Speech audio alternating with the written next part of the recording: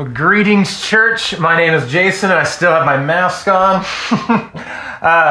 I'm one of the elders at Church in the Square. Grateful to get to open up God's Word with you. It's so fitting that we have our assurance today in Hebrews chapter 6, because it's that promise that God made with Abraham that ultimately he makes with his people, that he will be their God, that he will be faithful, that he will be our God, that he will be faithful. And what God is faithful to, as we consider that today, is not our hopes, not our dreams, not our desires, but actually he's faithful to his word. And that's always better. It's always better than him being faithful to our words, believe it or not. And for many of us, that's an important consideration for us today. But the God who promised and was faithful to Abraham is the God who has promised through his son and is faithful to his people, his church. And so we're going to consider that today, the faithfulness of God, and look at Romans chapter 3. So meet me in Romans chapter 3. Verses 3 and 4 will be our primary text. We're continuing to consider Paul's letter to a group of diverse Christians in the first century in the city of Rome. And it's a crowd, a group of people, not unlike those whom Jesus routinely spoke to. And in particular, a group that he spoke to in Luke chapter 15, when Jesus told a series of stories that culminated with one of his most famous stories, the parable of the prodigal son. And it was a story really where he was characterizing these two different kinds of people that he was speaking to that day.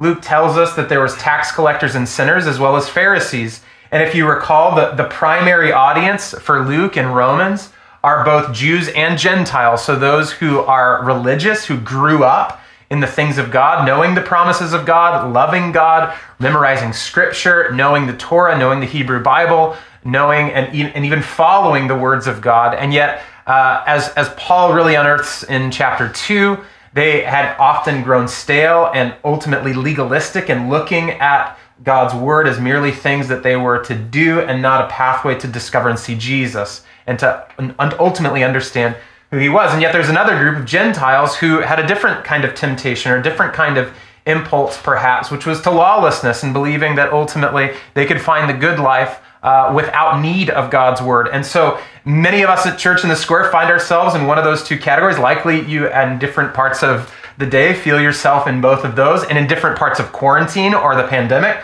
probably find yourself in different spaces, whether the legalist or the lawless person. And yet this is what's so good. In the midst of that crowd, God often and always, I think, speaks a particular kind of word that addresses both of those things. And so today, he will, by his grace through his word, communicate his faithfulness.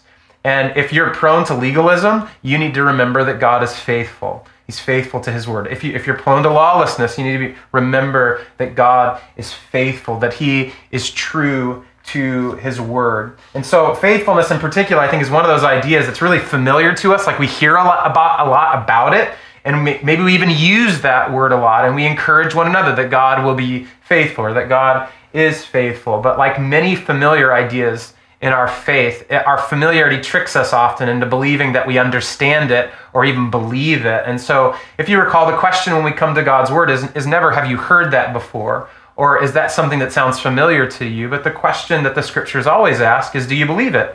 Is this really the way you're ordering your life? Is this really the way that you are organizing your life? Is the faithfulness of God, then in particular, at the center of your understanding of yourself and of the world around you? And so this is what Paul writes to those first century believers in the church there in Rome, and by God's grace through his Spirit now speaks to us. So Romans chapter 3, verses 3 and 4 read this way. What if some were unfaithful? Does their faithlessness nullify the faithfulness of God? By no means. Let God be true, though everyone were a liar, as it is written, that you may be justified in your words and prevail when you are judged. So like our previous passage in verses 1 and 2, Paul begins this verse, or this passage, these two verses, with a question. He asks a question that is dependent upon the preceding context. In other words, it's coming from everything that he has just said. And if you remember in verse 1, he asked, what advantage is there to be a Jew? Or what advantage has the Jew. This comes after a long time of Paul articulating that ultimately their Jewishness, their ethnicity, and their spiritual heritage, in particular the law and circumcision, did not make the Jews special. It did not protect them or make them immune from the judgment or the wrath of God, particularly in the day of the Lord. And so remember, this answer that Paul asks and answers rather in verses 1 and 2 in chapter 3 is a bit shocking to us, because he says, what advantage? And we would presume from the preceding context that none, there is no advantage to this. And yet what he says is that there is much advantage, much in every way. So there's great value, actually, great advantage in being a Jew. And what Paul says, if you remember in verse 1, if you kind of just move your eyes up there, he says that the advantage or the value is that they have God's word. They have the oracles of God. And it's through the oracles of God. The reason there's such great advantage here is that the oracles of God, or the word of God, the scriptures, the Bible, reveals God. It teaches us about who he is. And therefore, the gift of God's word is God himself, that he reveals himself through his word. And that's the point. That's the point of the advantage or of the value. So God's gift to the Jews, and hence the blessing of their ethnic and their spiritual heritage, was primarily the gift of the Hebrew Bible, was primarily the gift of God's word. And it's the same for us today. We're not special, meaning that we are no more immune to the judgment of God simply because we came to church today, albeit in this unique season. We are not immune from the judgment of God if we now have a record of opening our Bibles for 30 days in a row. These things do not make us majestic to the creator of all things. They don't make us special before him. These certainly are patterns of obedience, and we want to open up God's word. But the question is never, do you have God's word? Is it on your shelf? Have you opened it? The question that is asked from chapter 2 and consistent throughout the scriptures is, do you obey it? The value of God's word is dependent upon our obedience and submission to God's word. And in particular, it has to do with Christ, that if the scriptures reveal to us Jesus Christ, then Jesus, knowing that he is the word made flesh, the visible display of God's worth and beauty, the going public, the clarity, the incarnation of God himself, then ultimately the scriptures are to point us to him. See, so the word is to our advantage. It's of great value to us, but only if we obey. Keep moving your eyes up. Look at chapter 2, verse 13. This is what Paul has said. I just want to make sure this is clear in our conscience. Verse 13 in chapter 2. He says, "For it is not the hearers of the law who are righteous but before God, but the doers of the law who will be justified." And then again, chapter 2, verse 25. "For circumcision is of indeed value if you obey the law." So there is this clear connection that the gift of the law, or the entrusting of the law, the word of God, the oracles of God to the people of God, is of great value and great merit if we are doing the word, if we are obeying the word, if we are submissive to the word of God. That's why Paul asks them, what if some are unfaithful? Now in verse 3, in chapter 3. What if some are unfaithful? So this is how he's kind of setting things up for us as we come in deeper into chapter 3. That if God's word is only valuable, if God's word is only to our advantage, if we obey it, the question is, what if people don't obey it? What if people are unfaithful? Perhaps you were asking this question the past couple of weeks. What if the law is disobeyed? This is what Paul's readers would have likely asked themselves.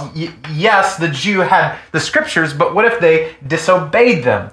And this is not just a reiteration of chapter 2, verse 13 and also 25. But Paul is building upon this.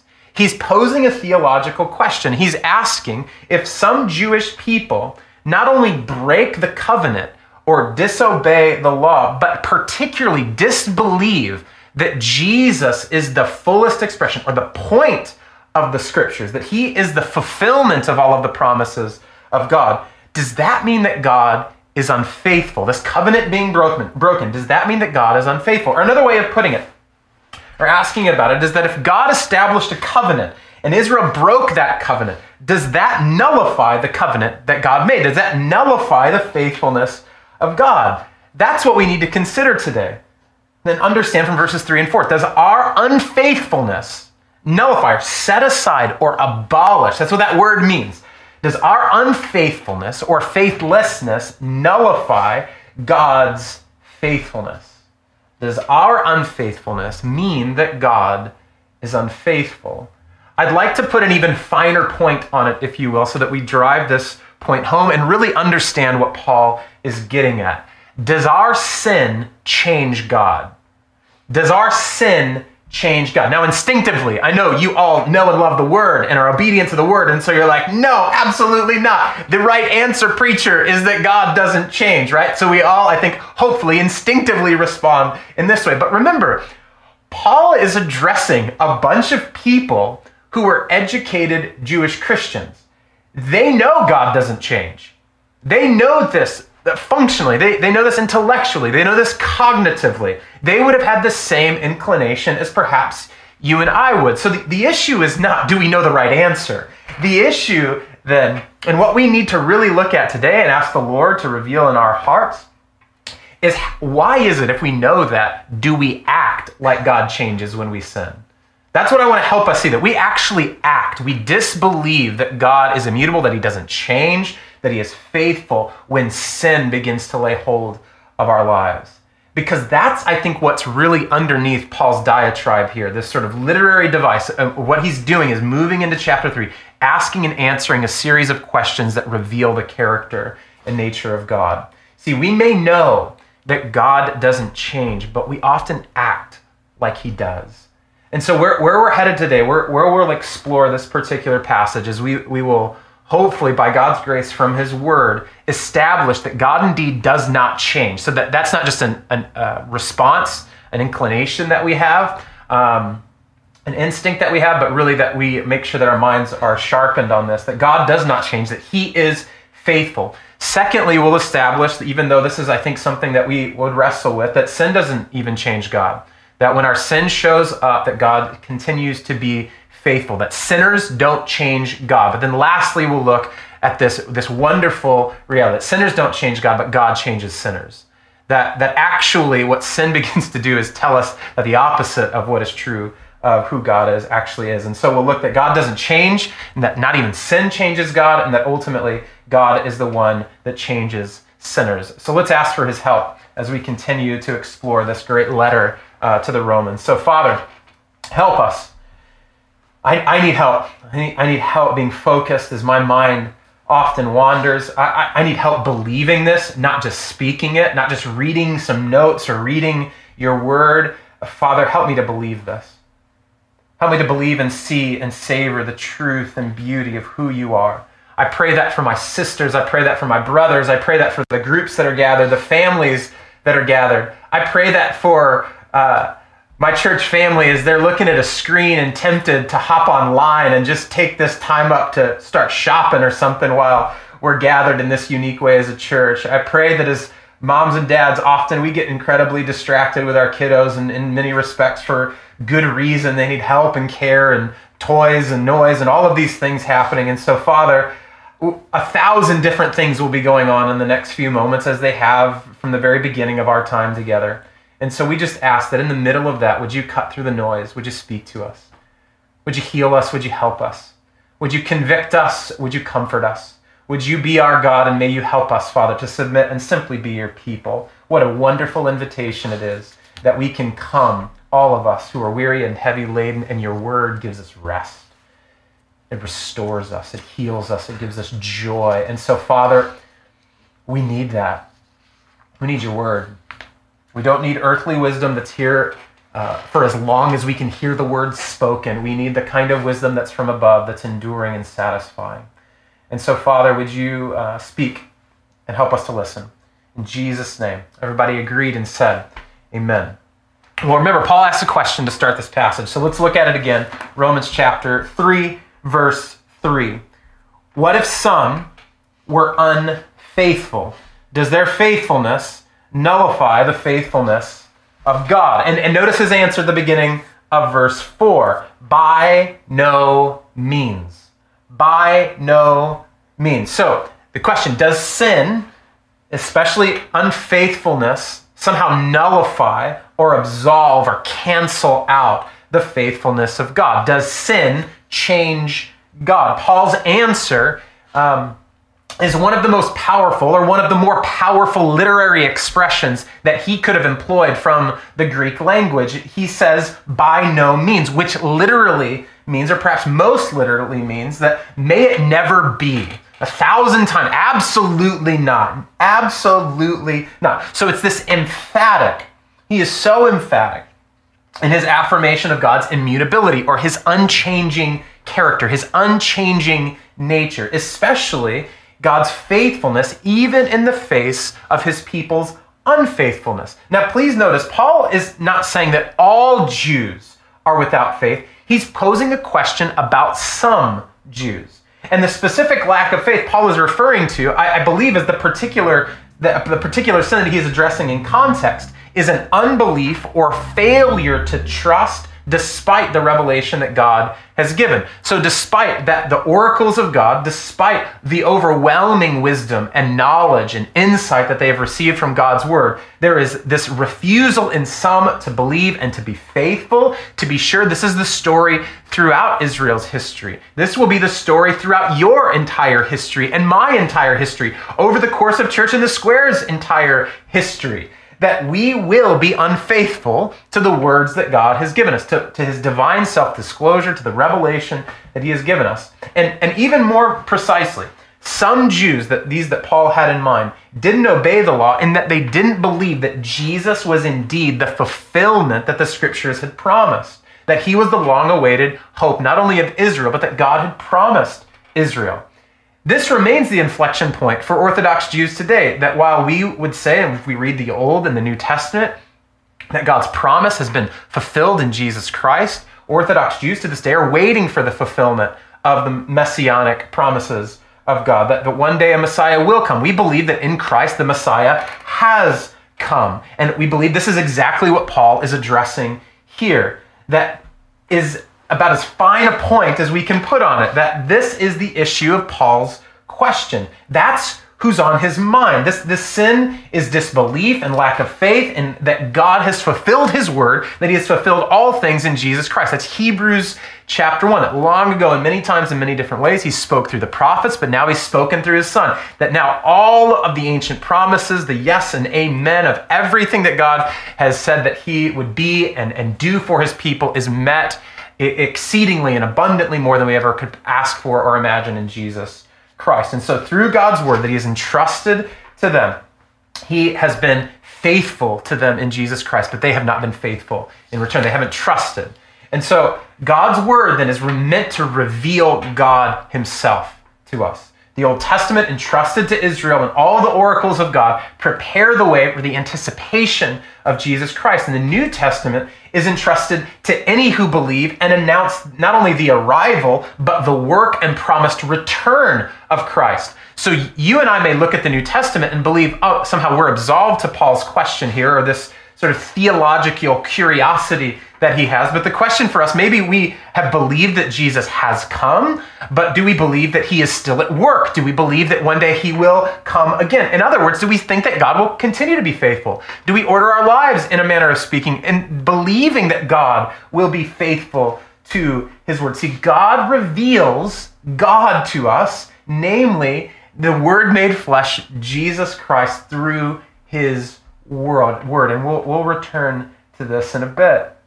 But Paul is asking, does their sin, or does our sin change God? Does our disbelief change God? Does our faithlessness nullify God's faithfulness?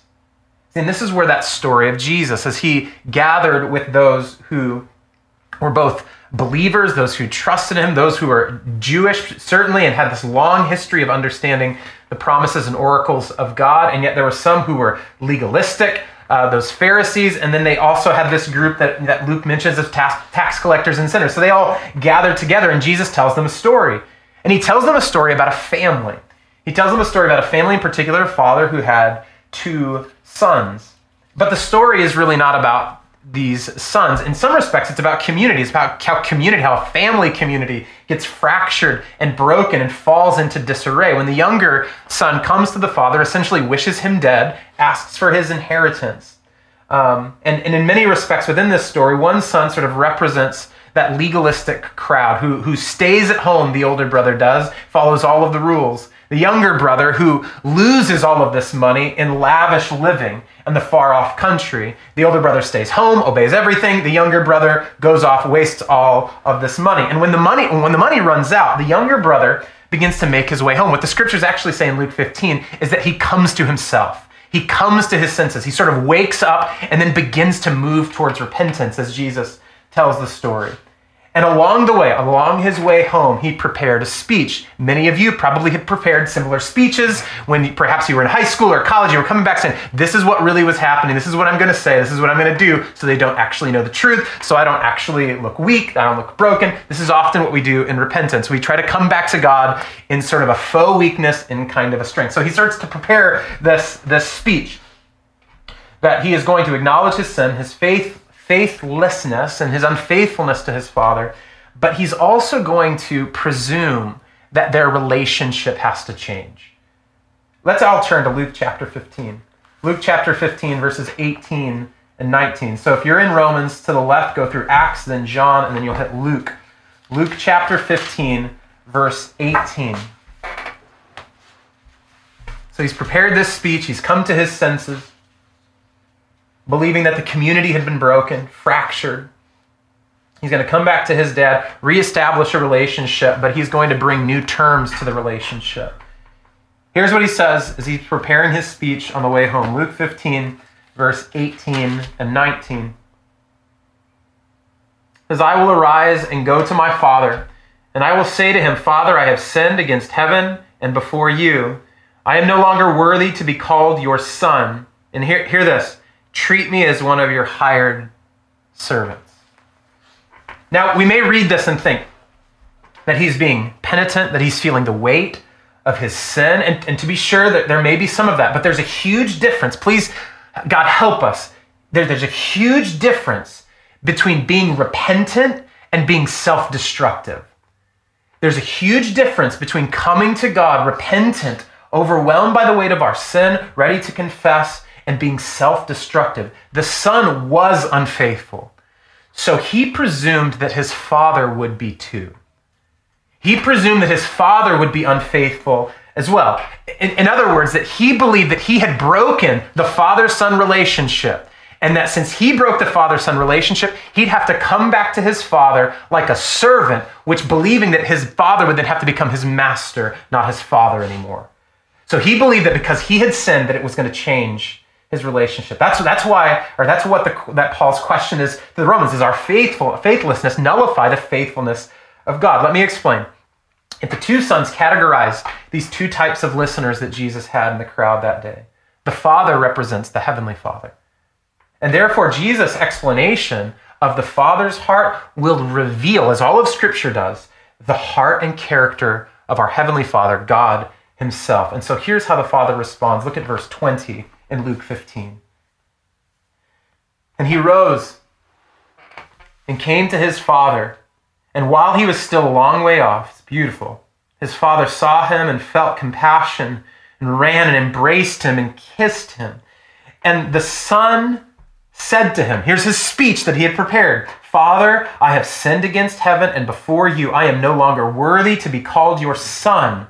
But the father said to his servants, bring quickly the best robe and put it on him, and put a ring on his finger and shoes on his feet, and bring the fattened calf and kill it, and let us eat and celebrate. For this my son was dead and is alive again. He was lost and is found. And they began to celebrate. To be sure, the father's actions show the prodigality or lavish nature of his love for his wayward son. Not only does he clothe him and treat him immediately like a son, but his words actually have this even richer impact, that where the son was ready to reorient the relationship around a servant and master relationship, right away he calls him, the father calls him his son.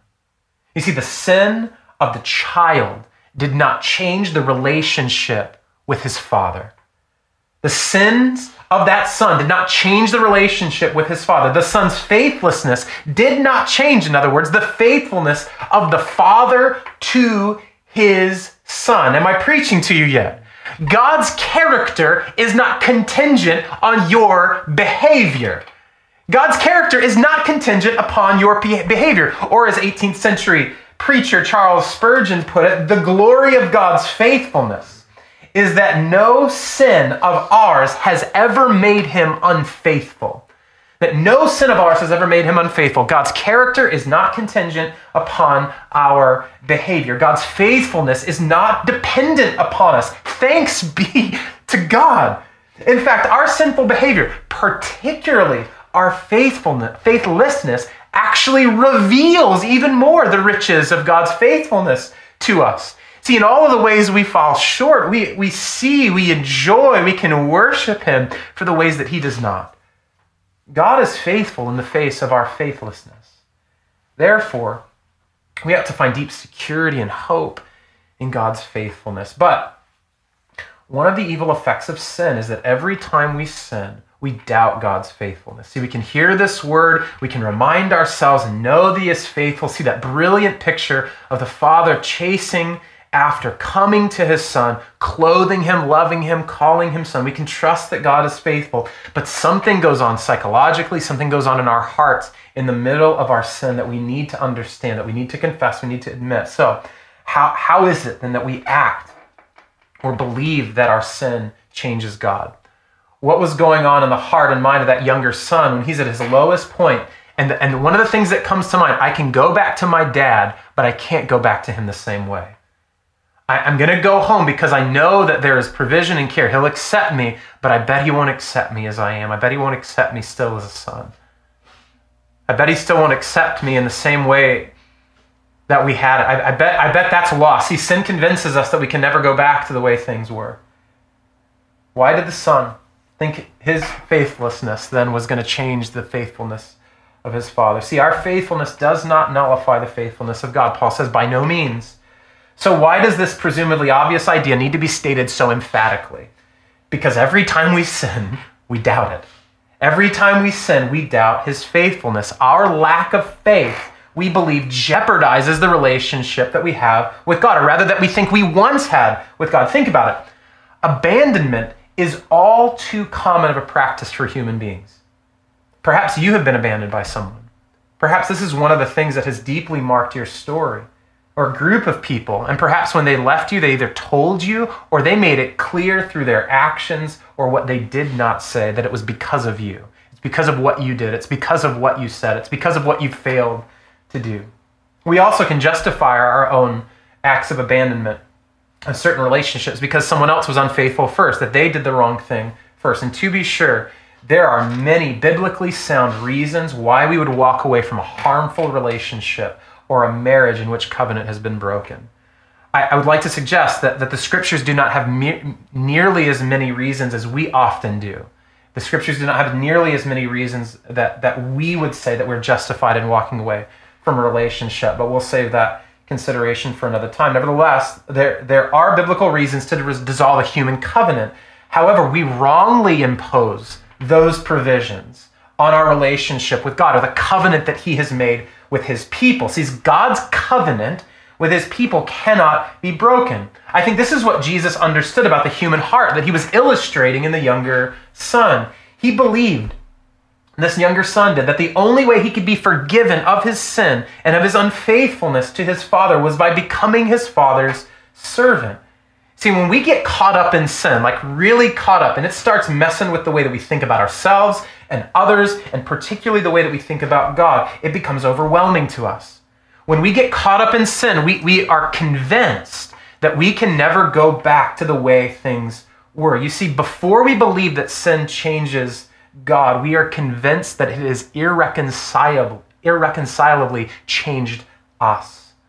It tells us that nothing will be the same again. We think and act as if sin has irreversibly changed the order of things, that no longer am I who I was in Christ, that now I have become someone else. And so when we finally do make our way back to God, when we finally do go to confession, do go to repentance, we try to soften the blow of consequence and shame and judgment by demeaning ourselves, by disregarding ourselves and who God has made us, almost by almost pulling apart who we are, by being self-destructive. This is not a righteousness that is produced by the humility and reverence that God would have us. It's a preoccupation with self. It's a way of trying to rectify sin with more sin. So when we come back to God and make promises like this, I'll never do that again. I'll never do that thing again. I'll never think about that again. I'll never look at that person that way again. I'm going clean from here on out, right? We start promising a kind of fidelity that we know was actually the thing that got us in trouble in the first place, right? So if our righteousness is not there and our righteousness is actually an issue, it can't be the solution. So if we have sinned and therefore we don't have a righteousness on our own, we cannot promise our own righteousness as the solution. Or we give extreme examples of consequence. God, here's what you can do to me if you'll love me again. Here's the thing you can take from me if you'll have me back. Or we suggest, like the younger son, take me as a servant, no longer as a friend, no longer as a son. And in our actions, we reveal that we think God will only accept us back if we become less than his child. If we become less than his child. In other words, we are convinced that sin can only make us servants and therefore make God not father, but only master. We think sin has changed us and our relationship with God. That's what begins to happen first. That's the psychology, if you will, of what's going on first. I know this takes place in my own heart. What this reveals, even in our overtures of repentance, is that we think sin is more powerful than God. This is what we begin to concede, that sin is more powerful than God, or what we believe. It's like sin now dictates my relationship with the Lord and not God himself. Biblically for us, or for Israel, in Paul's time, this leads us to believe that the covenant or the nature of our relationship with God has been broken. So let's go to that covenant. Let's go to that promise that we might understand better what exactly God has promised his people and the power by which he has promised it. As we are convinced that sin has changed us and that sin will change God and reorient our relationship, this not only produces more shame, but it promotes more distrust. And it's this vicious cycle if we move away from the covenant and what God actually established. So hear this, Deuteronomy chapter 7, verse 6. Here's what God says about himself and about his people that he is vowing himself to. For you are a people holy to the Lord your God. The Lord your God has chosen you to be a people for his treasured possession out of all the peoples who are on the face of the earth. Hear this. It was not because you were more in number than any of the other people that the Lord set his love on you and chose you, for you were the fewest of all peoples. But it is because the Lord loves you and is keeping the oath that he swore to your fathers that your Lord has brought you out with his mighty hand and redeemed you from the house of slavery, from the hand of Pharaoh, king of Egypt. Know, therefore, that the Lord your God is God, the faithful God who keeps covenant and steadfast love with those who love him, and keeps his commandments to 1,000 generations, and repays to their face those who hate him by destroying them. He will not be slack with one who hates him. He will repay him to his face. You shall therefore be careful to do the commandments and the statutes and the rules that I command you today. Hear this. The covenant is not made nor kept by the faithfulness of God's people. It was not established on that. It was not made on that. Therefore, it is not kept by that. Rather, the covenant is based upon the sovereignty, love, and faithfulness of God. We might say it this way, that the strength of our faith is not measured by our faithfulness, not our commitment, not our excellence, not our consistency, not our piety, not our attendance, not the words we say and don't say. It's not about us. Rather, the strength of our faith is always predicated, determined, and grounded upon the faithfulness of the one in whom we place our faith. This is such good news, that the strength of our faith is not about our strength, it's about the strength and merit, faithfulness, beauty, and glory of God. Therefore, sin never sets the agenda of our relationship with God. God sets the agenda. God is the power. God sets the parameters. Therefore, our faithfulness does not change God's faithfulness. This means that true repentance, then, when we think about coming back to God, no matter what we've done, true repentance should not be focused on ourselves. We do not come back to God in repentance acknowledging just all of the ways that we've fallen short and all of the promises that we will keep in the future. What we do in repentance is that we do what sin taught us not to do. See, sin teaches us to take our eyes off of God. Sin teaches us to be preoccupied with self, and therefore repentance is just the opposite. Asking the Lord that he would remove the focus that we have on ourselves, a preoccupation with self, and actually center our eyes and fix our eyes on Jesus, the author and perfecter of our faith, who for the joy set before him endured the cross and despised its shame. This is what it means, like the younger son, for us to come back to our senses. To come back to ourselves is to put our eyes back on our heavenly Father. See, we've considered the faithfulness of God, that it doesn't change because of sin and unfaithfulness, thanks be to God. We've seen that our tendency to act like God has changed is really an issue in our own hearts, believing that sin has changed us, that sin has sort of changed the composition of the covenant or promise that we have with God, the relationship that we have, believing then that sin has more power than God. So what's our hope in this? How is it that then we are to move forward in this? Well, first, let's understand something. God is faithful, or God's faithfulness, rather, is expressed in two particular kind of ways in our unfaithfulness: in consequence and mercy. This is how God expresses. This is sometimes like, can I just be real? We miss God's faithfulness because we're looking for it in all the wrong places.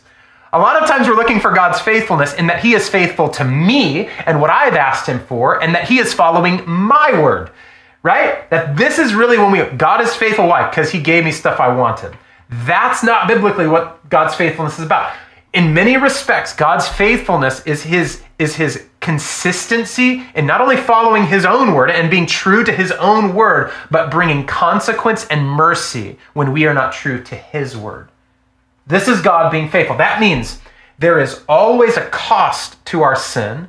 There is always a cost to our sin. But in Christ, we never have to pay the full price because Jesus already did.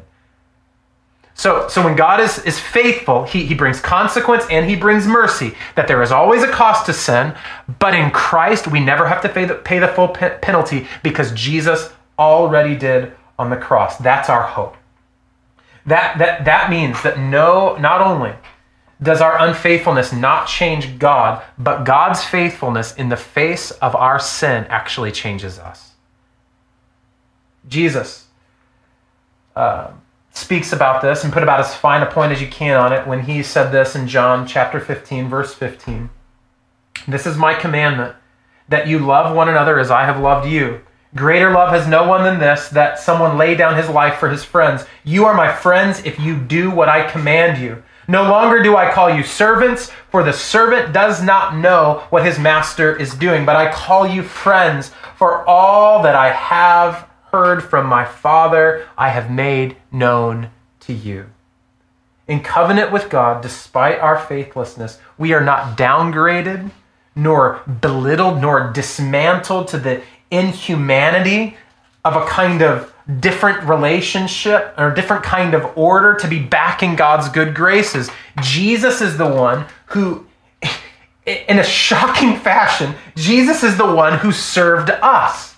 That's what Matthew 20 tells us, that the Son of Man came not to be served, but to serve and to give his life as a ransom for many. And in his faithful service to us, Jesus changes us. So our sin does not change God, but God's faithfulness changes us. From darkness dwellers to citizens in kingdoms of light. From dead corpses to living reflections of God's glory. From enemies to daughters and sons. Church, sin and sinners don't change God. God changes sinners. Our faithlessness doesn't change God. God's faithfulness changes us. This is rich and good news for us when we come penitently before him.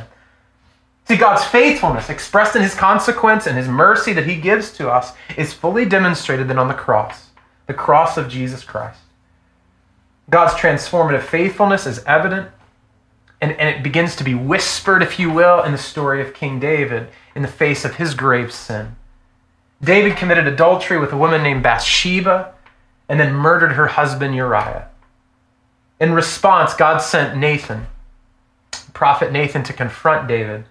And David initially, when he hears the way in which Nathan sort of brings this consequence or brings this story, brings this accusation to David, David is very arrogant. He's very self-righteous. But as soon as he realizes Nathan is not talking about someone else, but actually talking about David, David is broken. In other words, he comes to his senses. He comes to himself. He lays down his defenses and he cries out to God. 2 Samuel chapter 12, verse 13 and 14 give us that picture of what David says and how Nathan responds. In that moment of coming to his senses, David said to Nathan, I have sinned against the Lord.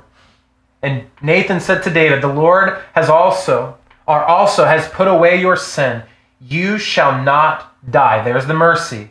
Nevertheless, because by this deed you have utterly scorned the Lord, the child who is born to you shall die. There's the consequence. You see, God's faithfulness is demonstrated to David, giving us a whisper of the cross that would be coming one day in the consequence and mercy bestowed upon David. Notice that this is who God has been, and this is who God has always been. Therefore, this is who he forevermore will be. God has promised David that he would not kill the king, and he did not. But he also said that the consequence or the penalty of sin is death. So the consequence is the loss of the child that Bathsheba was expecting. And the mercy is that David gets to live and stay on the throne. Pondering the sin and lament, David wrote in Psalm 51, have mercy on me, O God. According to your steadfast love, according to your abundant mercy, blot out my transgressions. Wash me thoroughly from my iniquity and cleanse me from my sin. For I know my transgressions and my sin is ever before me. Against you, you only have I sinned and done what is evil in your sight, so that you may be justified in your words and blameless in your judgment. Behold, I was brought forth in iniquity, and in sin did my mother conceive me. Behold, you delight in truth in the inward being, and you teach me wisdom in the secret heart. David's confession is not filled with self-loathing or self-destruction. David's repentance is not self-inflicting. It's not just a masochistic cry to God. David's prayer is not centered on himself at all. It's centered on the faithfulness of God. Paul actually takes these words from Psalm 51 and he weaves them into his answer here in Romans chapter 3. So if you're still in Luke 15, flip back to Romans chapter 3, verse 4. Paul takes these words from history, takes these words from King David, takes these words from the Psalm, and he incorporates it here in his answer to the question, does the faithfulness or the unfaithfulness of some nullify the faithfulness of God? Here's what he says, by no means. Let God be true, though everyone were a liar, as it is written, that you may be justified in your words and prevail when you are judged. David submits to the consequence of God and calls for the mercy of God for the sake of God. He submits to the consequence of God. He calls for the mercy of God for the sake of God, for his name, that he would be glorified, that God would be honored even in the middle of his sin. Paul calls for the same response from his Jewish readers. The Christian readers there in first century Rome, despite the faithlessness of Israel to the oracles of God, God is faithful for his own sake. Let him be true and everyone else be a liar. God is God and there is no other. You see, when we really repent of sin, we are always more impressed with God's faithfulness than we are with our unfaithfulness. We are always drawn to true repentance because of who God is, not because of who we are not. This is what's going on here. His faithfulness is way more outstanding than our sin. This is really good news because his yoke's easy, his burden is light, right? For the joy set before him, he endured the cross. There is joy when we come to the Lord. Yes, we confess our sin. Yes, we acknowledge the consequence. We call out for mercy, but we do so all for the sake of God, for his glory. See, the faithfulness of God is further demonstrated in his forgiveness and this new life that he gives us. In the middle of their lament and sorrow, David and Bathsheba were told, comfort one another, and she is with child again. And their son from that pregnancy becomes King Solomon. Solomon, among many other things, and certainly was not a perfect person, not righteous on his own accord, as nobody is. But Solomon carries the line of David through which Jesus Christ is born. So we see this kind of faithfulness of God, not simply individually for David, but God's faithfulness to David is for his own glory, in that it is the way in which he brings about his redemptive plan and the yeses and the amens and the fulfillments of all of his promises. That is Jesus Christ, his son, the Son of the living God, comes through this line. Our unfaithfulness does not change God. God's faithfulness changes us. And see, this is part of what I think Jesus was getting at when he tells the story of the prodigal son, is that as unfaithfulness begins to fracture and break apart this earthly community, the Lord is introducing us to a different kind of community, a kind of community that practices repentance, a kind of community that trusts in the Lord and his faithfulness, a kind of community that welcomes the lost, that welcomes the legalist, that welcomes the lawless, that welcomes all, not based on their own merit, not because they are legalistic, not because they are lawless, but because God is faithful to his people. See, God's words will be justified. God will prevail as judge. And on the cross, God's eternal demonstration of faithfulness placed the weight of consequence on Christ so that the Father could place the weight of mercy upon us, his unfaithful children. See, our sin does not change God. Our faithlessness does not change God. God is the one who changes us. And it's for his glory, and it's for our joy. So, Heavenly Father, we say, may it be so.